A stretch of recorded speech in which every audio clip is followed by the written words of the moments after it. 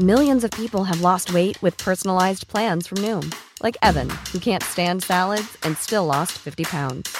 Salads generally for most people are the easy button, right? For me, that wasn't an option. I never really was a salad guy. That's just not who I am. But Noom worked for me. Get your personalized plan today at Noom.com. Real Noom user compensated to provide their story. In 4 weeks, the typical Noom user can expect to lose 1 to 2 pounds per week. Individual results may vary.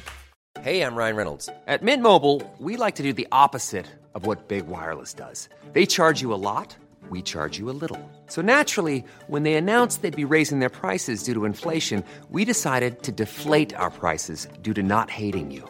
That's right. We're cutting the price of Mint Unlimited from $30 a month to just $15 a month. Give it a try at mintmobile.com/switch. $45 up front for 3 months plus taxes and fees. Promo rate for new customers for limited time. Unlimited more than 40 gigabytes per month. Slows full terms at mintmobile.com.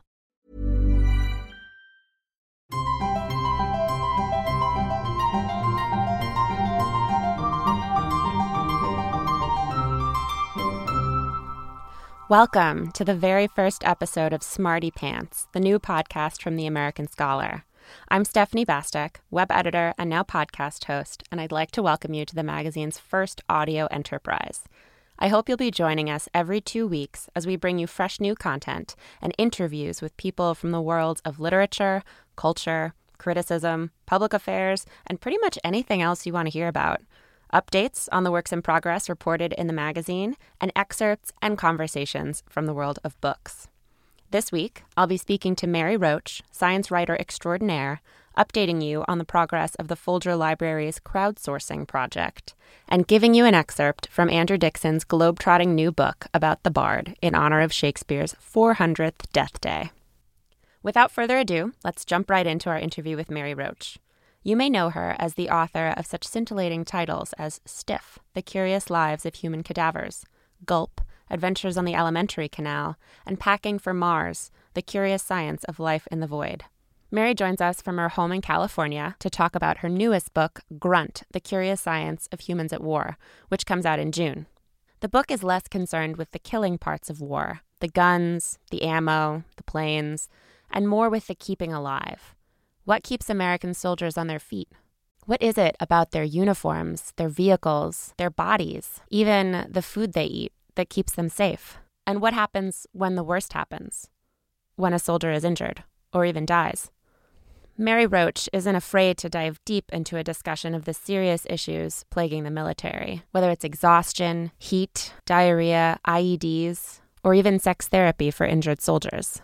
But as with her previous books, even serious ones that talk about human cadavers, there's a touch of levity, whether she's writing about the adorable little maggots that are making sure soldiers' wounds stay clean of infection, or smuggling herself onto a U.S. submarine. She always has the ability to bring you right there with her into the setting, in this case, the U.S. military. Hi, Mary. I guess to start, how did it feel to be a media puke investigating the science of war in the U.S. military? I love that. I prefer the other. There's another slang, which is much kinder, which is pencil. I like that one. But I was totally a media puke. But people were very patient with me. I think if I had embedded, that's when I would have really felt like a media puke, as in the way, asking stupid questions, oversleeping, unable to put on her body armor without two people helping, that kind of thing. I see. So like a media puke is someone who would be embedded like in the field. I think so, because I think it's a term that personnel who've deployed, who are actually on bases or on missions, who are dealing with media getting in the way. The book is about the science of humans at war, but as you write in the introduction, it's not the killing, but the keeping alive that really interests you. So what inspired you to write the book? How did you fall upon that topic? I got interested in military science in a kind of an unusual way. I was in India reporting a story on the world's hottest chili pepper. And the Indian Defense Ministry had weaponized that chili, ground it up and made it into kind of like mace, tear gas. And I thought, well, I need to go talk to them about this. And as it turns out, military science is a lot more esoteric than one might think. And I thought, well, this is really fertile Mary Roach ground. I didn't end up reporting on any of the Indian things. The book is entirely based in the U.S. because the Indian Defense Ministry is very squirrely about talking about any of their projects, except the weaponized chili pepper. They did eventually talk to me about that. You've said before that one of the hardest things is finding settings for your books. A project that comes up that fits the book's theme, that's visual, that I guess in the Army's case isn't top secret. So was it hard to find settings for Grunt? No, it was tough because I'd hear about something, I'd see something written up and it's something that had already happened and I'd go, I missed that. Or were going to happen in 6 months, and 6 months in the military often becomes a year. So sometimes it wasn't so much access, getting access as waiting for it to happen. And then other times it was access. With the Camp Lemonnier in Djibouti, that was just the public affairs people scratching their heads and going, is this CENTCOM? AFRICOM? Who do we even go to? There were all these emails flying back and forth. We have this woman who wants to report on diarrhea and special operations. And she's got a researcher who's willing to escort, take her there, make sure she doesn't get herself in trouble, keep her out of the classified areas. Finally, it turned out to be this lovely man on the ground in Djibouti at Camp Lemonnier, Seamus Nelson, who just one day looked at all these emails, walked into his boss's office and said, this isn't like diarrhea. It's not just you can't hydrate and wait for it to go away. This woman is not going away. Let's just, what do you think? Should we just say yes? The commander of the base said, yeah, all right, fine. Bring the diarrhea lady. I don't care. Yeah, I like that he was like, she's like diarrhea. You can't just hydrate and wait for it to go away. I love that. Yeah. Yeah. He also had this great line. He goes, I said, so how did you finally get this to happen, Seamus? He goes, it was we were all just trying to figure out whose swim lane is this in. There are a lot of swim lanes in the Army, I would bet. The military has 1 million swim lanes. Yeah. Were you limited by other kinds of swimways, like top secret or classified? Was there some stuff that you just couldn't touch, or that you researched and got involved in, and then you had to redact it, or you had to take it out, or things like that? Yes, there were things that I naively thought I could cover. For example, the Special Operations Forces. Special Operations has a weather arm. They've got weathermen, and I loved the juxtaposition of like special operations, and then so somebody going like, "Oh, what do you do for so? You're a sniper? What do you do?" I'm the weather guy. So I just thought I'd love to hang out with the weather people, because I obviously that's a critical element in a mission, and in particularly if you're flying. So I called the Public Affairs Office for Special Operations, and all of those missions are classified. I mean, of course. And I said, but I'd just be covering the weather. I won't listen to I won't pay any attention to the other stuff. He's like, no, that's not going to happen. Special ops do crop up from time to time, though, in the book. Like in Djibouti, you have an informative encounter with one special ops guy who thought you were from NCIS initially. Can you talk about that? Yes. These guys are hit all the time because they're operating way out in remote villages, and they're eating what the locals eat. The water isn't treated. So they get sick a lot. So I wanted to talk to special operations guys, but they kind of keep to themselves, but they come into the mess hall. So I came up with Seamus Nelson, who's the very helpful PR guy, and I said, Seamus, you have to come with you. You have to help me. And so we sort of crossed the dining facility to this one guy in the corner, kind of like fifth graders at the dance, very nervously. And then Seamus said, can we talk to you? And the guy goes, I'm done. And Seamus is like, oh, it'll just take a minute. I'm leaving. And then I jumped in and brought up diarrhea. And then he actually, I said, this is kind of weird. It sounds like it's a silly topic. And he said, it's not. Sit down. And we had a really interesting conversation, and he was very candid about it. And it's awful. What do you do? He said, I wanted kind of him to tell this, and there I was, and to set the scene. He said, I can't give you the details, and he said, but I kept pushing him. He said, I don't really know what you want. I've soiled my pants in Afghanistan. I've soiled my pants in Iraq. I don't know what you guys want. And at one point I said, oh, you should try a one-time dose of this drug and some Imodium. And he's like, who are you? who are you? He kept trying to figure out, what are you really after? At the end of the conversation, he apologized for having been so frosty initially. He said, you guys, you scared me. I thought you were NCIS, Naval Criminal Investigation Services. One thing that I really enjoyed about the military's science experiments and their testing is that they're really detail-oriented. Even buttons, for instance, undergo like horrible torture. So what were the particularly cruel testing methods for military equipment that you encountered?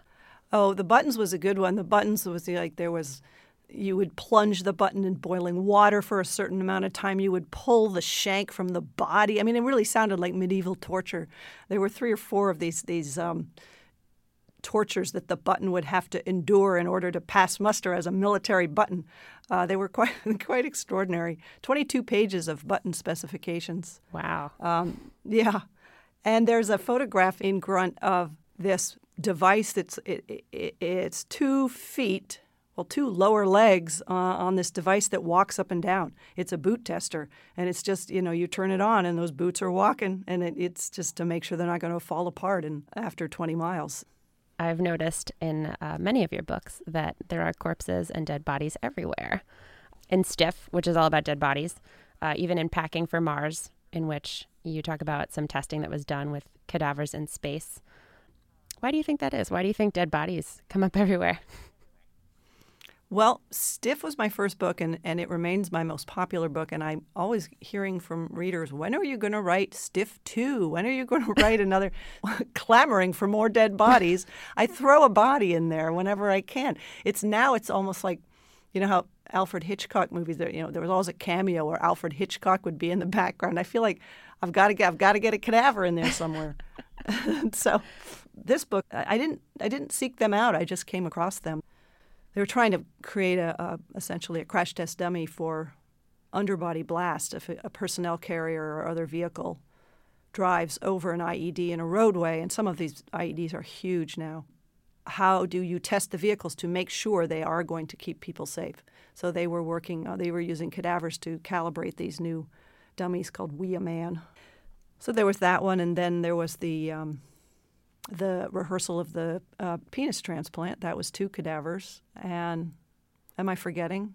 No, I think that's everything. The underblast test was what I was thinking of too, especially because wasn't that the one where the study was almost halted days before it was going to start because some commanding officers weren't happy about it? Yes, there was a general who felt that it was inappropriate to use a cadaver in this way. I don't have the details of exactly what his objection was, whether it was on religious grounds or he thought it was disrespectful. And the test was called off, and it was called off in the most inopportune way. There's a tremendous amount of work, 3 days of work that goes on. Basically, you're planting a man-made nervous system almost. You're putting sensors all over the different limbs and parts of the body, and then these have to be all hooked up by wire, and then that wire comes out the back of the neck into a computer, basically. And it's a lot of work, and it yields a lot of useful information. And all of this had happened. They were down to the last day, and the call came in and said, this general has called off the test. And it was not only a tremendous waste of time and money, but also of the donor's gift. I mean, if somebody gives their body to science, they do it with the intent and the hope that something good will come of it. And so that was the point that was made. They went back to this general, and explained that. And the last possible second before decomposition would have rendered these cadavers useless for the work. It went ahead, but that is been very difficult for people trying to do this work, and trying to keep service members safe and alive. The goal was, let's create a vehicle in which you can be safe when you drive over a large IED. And there are some of these, you can go on the internet and you can see footage of huge vehicles being flipped 3 times in the air. So it's no easy feat to keep those people safe. And one of the challenges was, all these contractors are presenting us with these vehicles, but we need to know, they look safe, they seem like they'd be safe, but until you really put a body in there and blow up an explosive underneath, you don't know. So they set up a rig that simulates the vehicle, and they've got a tower that's the right height, and the soil, they've got the soil set up, and then they bring in the C4 and they blow it up. Do you feel like there's sort of a rat race almost between the size of the IEDs and the size of the vehicles? Like as the vehicles get bigger and more protected, the IEDs get larger and more explosive? Yes, absolutely. That sense that the enemy is always 2 steps ahead. It takes time to develop a new vehicle, test it, and get it in the field. And by the time that happens, not only might the bombs be bigger, but they might have come up with some shaped charges. They're using like these amped up RPG type things to pierce the hull. So you're always playing catch up for sure. Is the Army also regulated by organizations like the FDA, for instance? Like maggots took forever to be approved by the FDA for use, but did the Army get to use them first? Are they subject to the same kinds of approval? The maggots are the only example of something that had to have FDA approval, but maggot therapy for cleaning and disinfecting, debriding wounds came out of the Civil War. So originally, there wasn't an FDA to worry about. And now the problem hasn't been approval. It's just been that to bring hundreds of maggots into a hospital situation, it's a dangerous thing because if you don't do it right, if you leave them too long and they pupate and they become flies, now you have flies flying around spreading germs. The last thing you want in a hospital situation, especially with all the antibiotic-resistant bacteria, is flies going from patient to patient and from toilet to patient. It seemed like such a complicated process. Like I'd never really thought about the flies that came afterwards, which I guess is what most people think of. No, I hadn't either. I kind of had maggots and flies sort of separate in my head.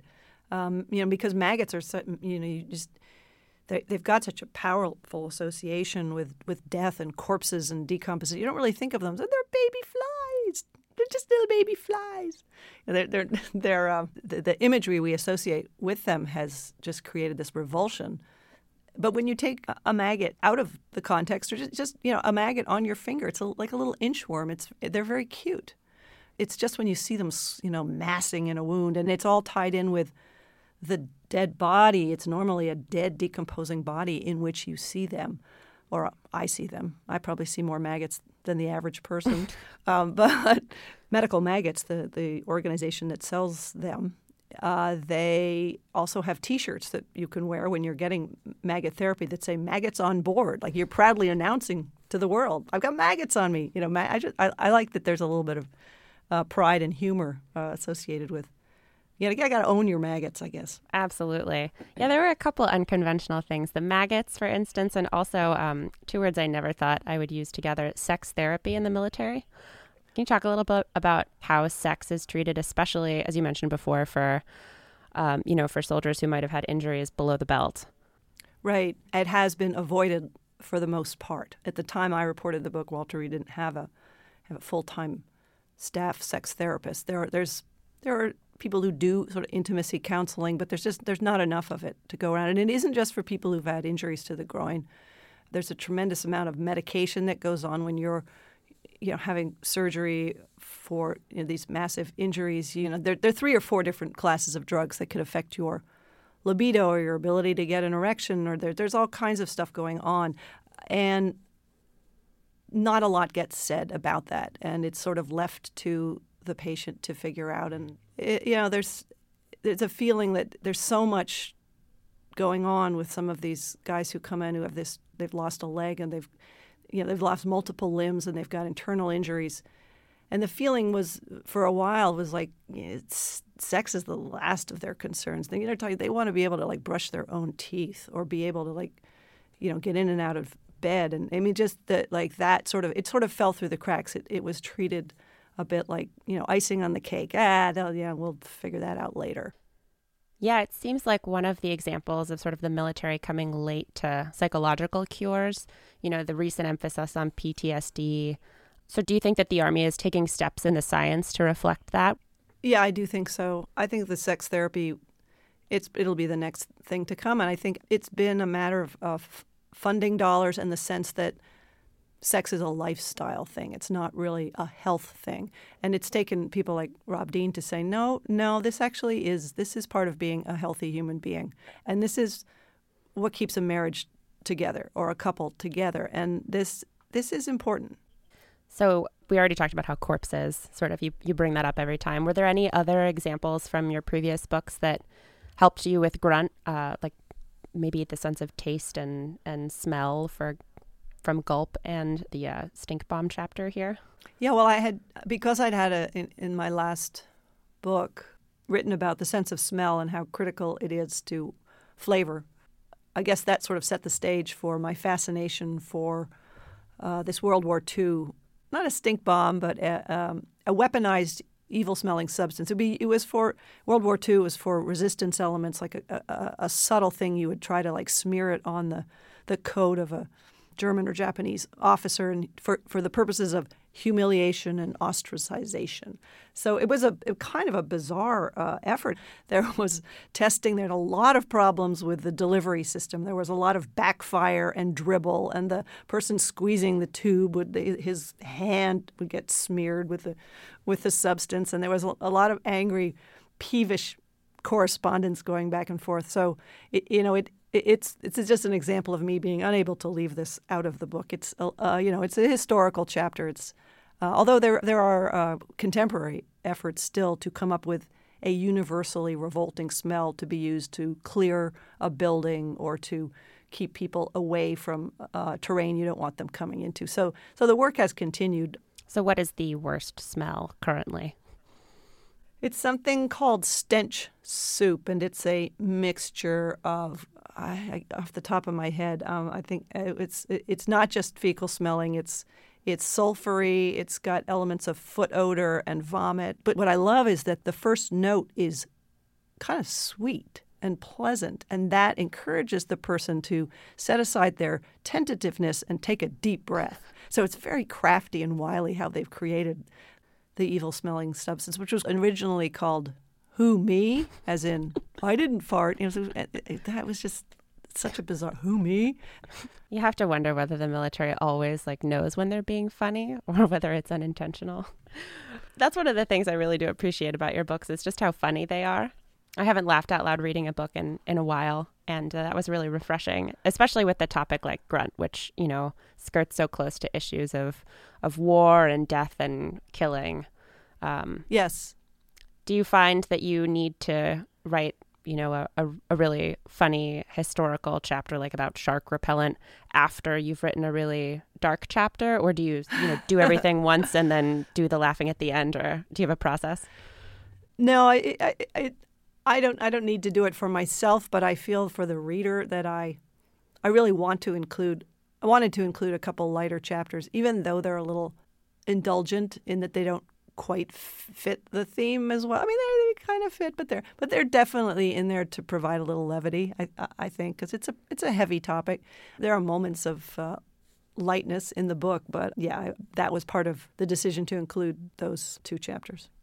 So the book is over and it's been written, and I'm assuming you finished writing it and doing all your research before the Army announced that women would be serving in combat roles. Did you see was there any science specifically regarding women in combat or how women's bodies might react differently?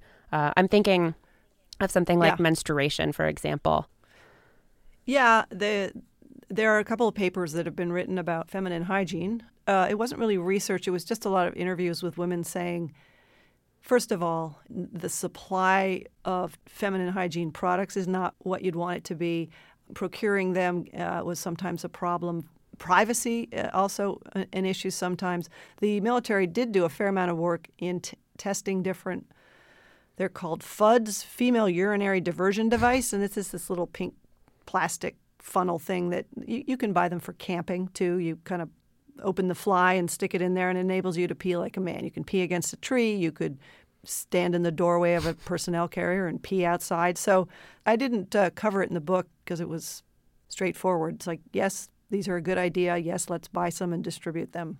But the issue, it wasn't just an issue of inconvenience and privacy. Women on a long traverse, in a personnel carrier, there's no rest area, and they tended to just hold it. And there was a high rate of urinary tract infections. So it was impacting their health in a significant way, and so that was the impetus to give everybody FUDs, the FUD. the female urinary diversion device. Another great Army acronym. Yeah, very much so, yeah. The FUD. Yeah. And I haven't seen the military's FUDs. I don't know if they're in olive drab or camo print rather than pink. I mean, I've seen pink ones, but... They're probably as heavily regulated as the Army uniforms. Yeah, that's right. There's probably 20 pages of specifications. Or toilet paper. Can't Army toilet paper only come in certain colors? Yeah, the government specifications for toilet paper were quite lengthy. You know, it was the moisture wicking rate, the tensile strength, the color, the percentage of post-consumer recycled waste. It was a very, very technological piece of toilet paper. Is that something you consciously do to pick areas like even the body that are sort of gross for people to think about and then try to combat that ignorance and say like, no, it's really interesting, it's really important? Yeah, I do enjoy that. I want to take people from thinking, oh, this topic or this book is disgusting. It's really off-putting. But at the same time, it's also a little tantalizing. It's like, oh, I mean, it's a bit like driving by a car wreck. You know, there's this, you want to look away and you want to look. But I like to bring people into the topic and have them walk away from the book saying, oh, I thought this would be gross, but it's really interesting and it's important in some ways. I know it's taboo to ask, but do you have another topic in mind for your next book? I don't. God help me. Open to suggestions. Yeah. I mean, the human body only has so much terrain and is only thrown into so many situations. The more books I do, the harder it is to come up with something. Or else I'm going to have to just step out of my box and do something completely different. Do you have a file cabinet or something where you write down, look, Ray Bradbury allegedly used to have a file cabinet full of index cards with ideas for future stories, and it was just like overflowing. Do you squirrel these things away and then like decide like, oh, I have enough things about corpses? Well, I definitely have a story idea and a book idea folder, and they're pathetically thin. And the stuff in there I've looked at and rejected many times over. Would that I were like Ray Bradbury with big, fat, brimming stuffed folders full of fabulous stuff. Now, once I have 2 or 3 on a theme to get me rolling and figure I'll find 10 more things that will fit and throw a cover on it, and then I'll have a book. But right now, no, the cupboards are pretty bare. I'm sure you'll find something. I'll find something. Well, thank you so much, Maria. It was great to chat with you. Well, thanks so much. This was really fun.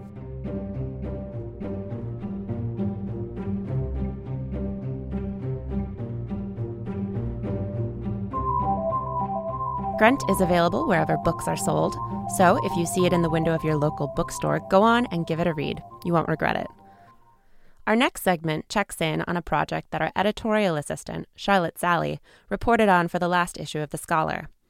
With every year that passes since Shakespeare's death, we're a year further from understanding what it was really like to live in Elizabethan England. Shakespeare covered a lot in his plays, but he didn't give us all the details. What did it smell like? What did people eat? Was there marmalade? To give us a better picture of 16th century England and some answers to these pressing questions, the Folger Library has undertaken a modern approach, crowdsourcing. Together with the Oxford English Dictionary and Zooniverse, they've created Shakespeare's World, a crowdsourcing operation that invites volunteers to transcribe English Renaissance documents into a digital archive. Almost 15,000 volunteers have contributed to the project already, deciphering everything from love letters and IOU notes to obscure recipes. But what's it really like to decipher the handwriting of people who lived, died, loved, and ate mutton 400 years ago? We sat down with Charlotte to find out. So Charlotte, nice to have you here in the studio today. Good to be here. So how many documents are available on Shakespeare's World right now? Thousands upon thousands.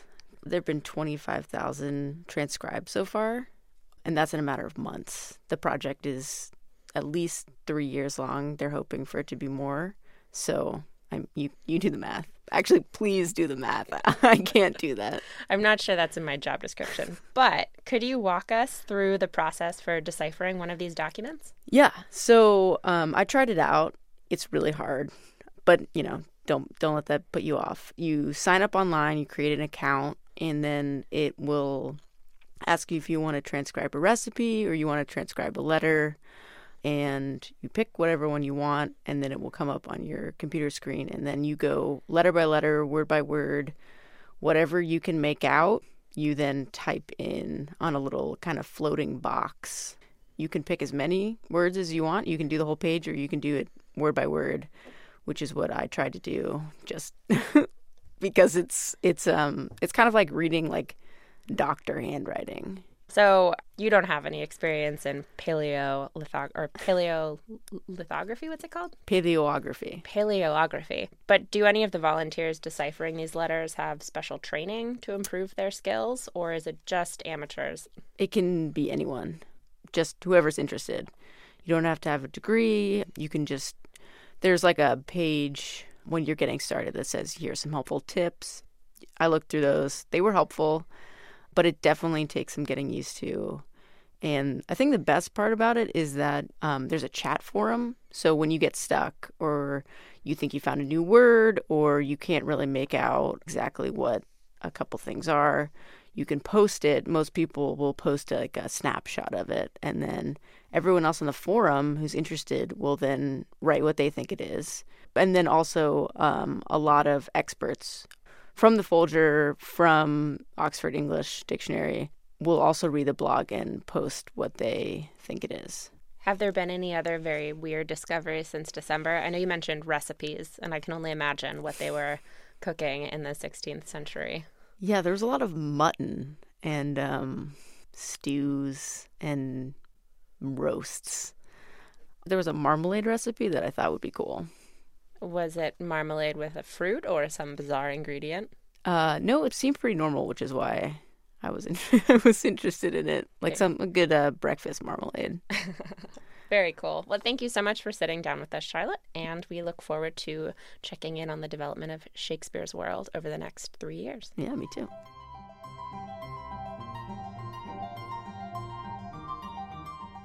In the spring issue of The Scholar, Wendy Smith reviewed Andrew Dickson's new book, Worlds Elsewhere, Journeys Around Shakespeare's Globe. Dickson travels the world from South Africa to New Zealand in search of Shakespearean adaptations, describing such varied productions as an Afghani troupe's Dari Persian version of the Comedy of Errors, a Maori language Troilus and Cressida, complete with strutting Haka war dance, and King Lear, interpreted as a sardonic folk tale by the Belarus Free Theatre. But before Andrew Dickson lets you in on the secret of where Chinese premiers go when they first visit England, I'd like to thank you for joining us for the very first episode of Smarty Pants. It's going to be a crazy adventure, and if you have any suggestions for where we should go together, people you'd love for us to interview, works in progress you'd like to catch up on, strange ideas for new segments, let us know. Send an email to podcast@theamericanscholar.org or find us on Twitter @theamsco. You can also look us up on our website, theamericanscholar.org/podcast. Stick around for this weird excerpt from Andrew Dickson's Worlds Elsewhere, in which he examines the love affair between Mandarin readers and Shakespeare. Also, pig semen. Enjoy.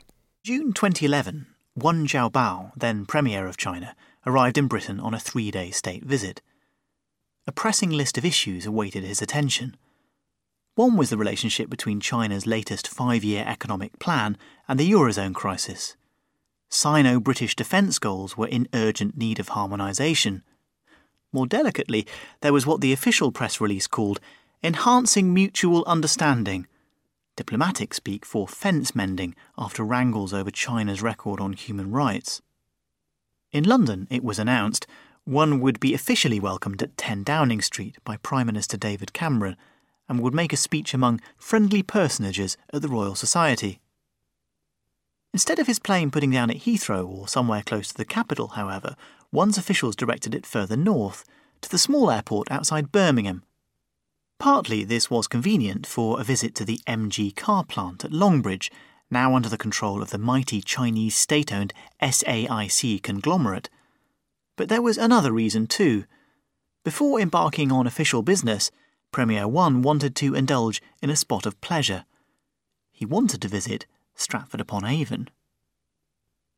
On a bright, blustery summer morning, Wen spent an hour and a half in Stratford, 25 minutes longer than his minders had scheduled. He was escorted around Shakespeare's birthplace and shown a copy of the first folio, then invited to admire the only surviving letter to the poet from fellow Warwickshireman Richard Quinney. It is unclear whether it was pointed out to One vis-à-vis the UK's ballooning trade deficit with China that Quinney was asking Shakespeare for a loan. Afterwards, the Chinese premier sat on a bench in the sunshine, accompanied by the British Culture Secretary, to watch a scene from Hamlet. Beneath a fluttering Chinese flag, Ophelia presented him with a sprig of rosemary for remembrance. One had his own remembrances. He'd been a fan of Shakespeare since he was a lad. "His works are not to be read only once or even 10 times, he observed sagely to the assembled media. They must be read up to 100 times to be fully understood. The official Xinhua news agency let it be known that the Premier had even been boning up on criticism during the flight. He was particularly taken by Goethe's reverence for the poet and had cited a line from Zum Shakespearestag as proof. Before leaving the birthplace, One donated a copy of Love's Labour's Lost, translated into Mandarin by the scholar Liang Shichui. In the visitor's book, he composed his own homage in elegantly drawn Chinese characters. He brings sunshine to your life, gives your dreams wings to fly. The Premier was also reported to have made a wisecrack about Hamlet, though no one I spoke to afterwards could recall what it was. I consulted journalistic colleagues about what was really going on here. During a trip burdened with major geopolitical issues and trade negotiations worth billions of pounds, for a Chinese leader to take time out for a jolly seemed unusual. In Hungary, his previous port of call, One had disappeared rapidly into meetings with Prime Minister Viktor Orban. In Berlin, where he headed next, a bilateral summit about the euro with Angela Merkel had been top priority. The British PM, meanwhile, had been left kicking his heels in London while his counterpart cooed over a first folio and 2 pretty young actresses. Politics were not, of course, absent from One's visit to Stratford. Culture, my colleagues reminded me, was an instrument of soft power in 21st century China as much as 16th century England. Sitting on his bench at the birthplace, the Premier made a point of stating, lest anyone forget, that China had its own Shakespeares. The literary figures of China have produced a myriad of literary works, and reading these works will help one better understand the course of the development of our great nation. But from what anyone could divine, that was it. The real explanation for One starting his visit with Shakespeare was probably the simplest. He was a fan. "At least it wasn't Harry Potter," said a friend. One was certainly not alone. Chinese visitors were thronging the UK. According to the Office for National Statistics, there are now something like 196,000 a year, more than ever before. When I should have been rationalising my notes from South Africa, I spent a morning frowning over ONS spreadsheets. The numbers were modest compared with visitors from France, 3.9 million visitors annually, and Germany, 3.1 million. But when one considered the expense of getting to Britain, let alone the expense of staying, they were astounding. An economy flight from Beijing to London cost something like 6,000 yuan, £600, say 14 nights, factoring in accommodation, food and the rest. One wouldn't get much change from 30,000 yuan, £3,000 per person, even if one came as part of a tour group. Some operators demanded a deposit of many thousands of yuan before they'd even accept your booking, not to mention the difficulty and expense of securing a visa. And why put Stratford on your once-in-a-lifetime itinerary? London is obvious. Shopping, must-see sights. The historic cities of Edinburgh or York are clear attractions, likewise hops to Oxford and Cambridge or a stately home such as Blenheim Palace. But a detour to a small town in the Midlands whose chief export is theatre? I'd been 16 years old before I bothered to go to Stratford, and it was only 2 and a bit hours down the motorway. I called a Chinese travel agency with offices in Nottingham and Heilongjiang province. Was it really the case that Chinese tourists were eager to go to Stratford-upon-Avon? Absolutely, they said. Increasingly so. Of the 40,000 visitors they handled each year, roughly a quarter insisted on a visit. Others organised tours locally, perhaps as a summer holiday after doing a postgraduate degree. In excess of 80,000 Chinese students were in UK higher education at the time, and of master's programmes nearly as many Chinese postgraduates as there were British. One's visit had only increased this surging bardolatry, not least because the Shakespeare Birthplace Trust had cannily installed a photograph of the premiere in the World Pilgrims section of its museum. The Heilongjiang agency told me that one of their most popular tours combined two great British brands, Stratford and the Cadbury's chocolate factory at Bourneville. And did I know that Birmingham Airport was about to start accepting direct flights from Beijing, the first British city outside London to do so? Staff were being taught Mandarin in readiness for a tidal wave of yuan-clutching Chinese. "Why Stratford?" I asked, just to check I wasn't missing something. The manager sounded bemused by my question. But the famous British author, of course. As the months went by and the countries on my itinerary crossed and recrossed, China and I kept blundering into each other. I was fascinated to discover that Shakespeare was banned from theatres and schoolrooms during the Cultural Revolution, and that within hours of the ban ending, people had queued around the block to buy copies of the plays. One's youthful passion must have been illicit. The Cultural Revolution only ended when he was 34. I read that 21 million Chinese 14-year-olds studied the trial scene from The Merchant of Venice each year. Why that play, though, no one seemed sure. Shakespeare fever had claimed some unlikely victims.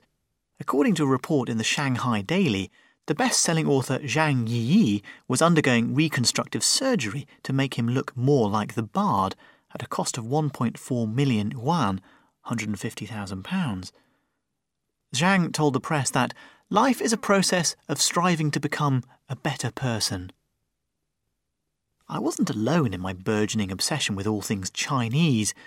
The British government was only too eager to return one's overtures.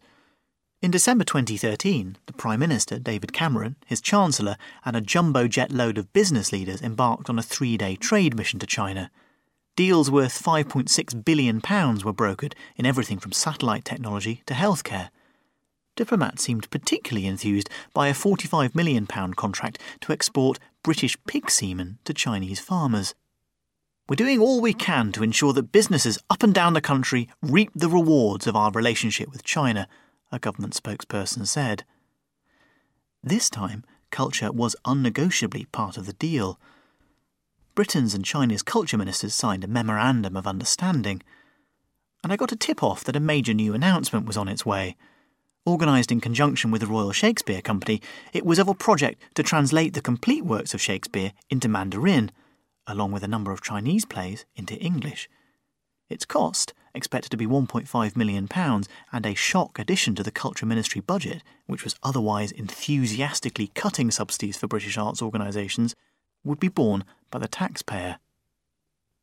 Pig semen and Shakespeare, I thought on my way to Heathrow.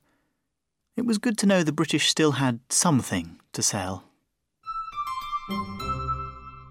England has so much to offer. As a reminder, if you have something to offer us, drop us a line at podcast@theamericanscholar.org. I'm your host, Stephanie Bastek, and I'd like to thank you again for joining us. We'll see you in 2 weeks. Take care and stay sharp.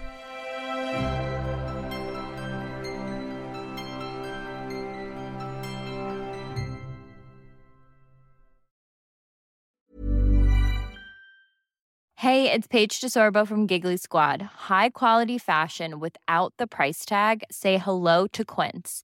I'm snagging high-end essentials like cozy cashmere sweaters, sleek leather jackets, fine jewelry, and so much more. With Quince being 50 to 80% less than similar brands.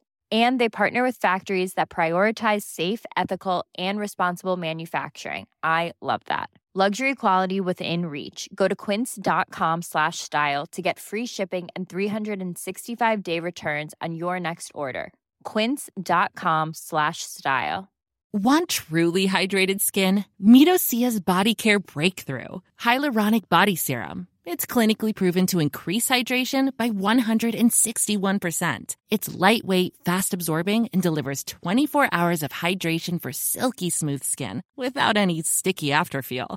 Treat your skin to clean, vegan skincare from Osea. Get 10% off your first order with code SUMMER at OseaMalibu.com. That's OSEA Malibu.com, code SUMMER.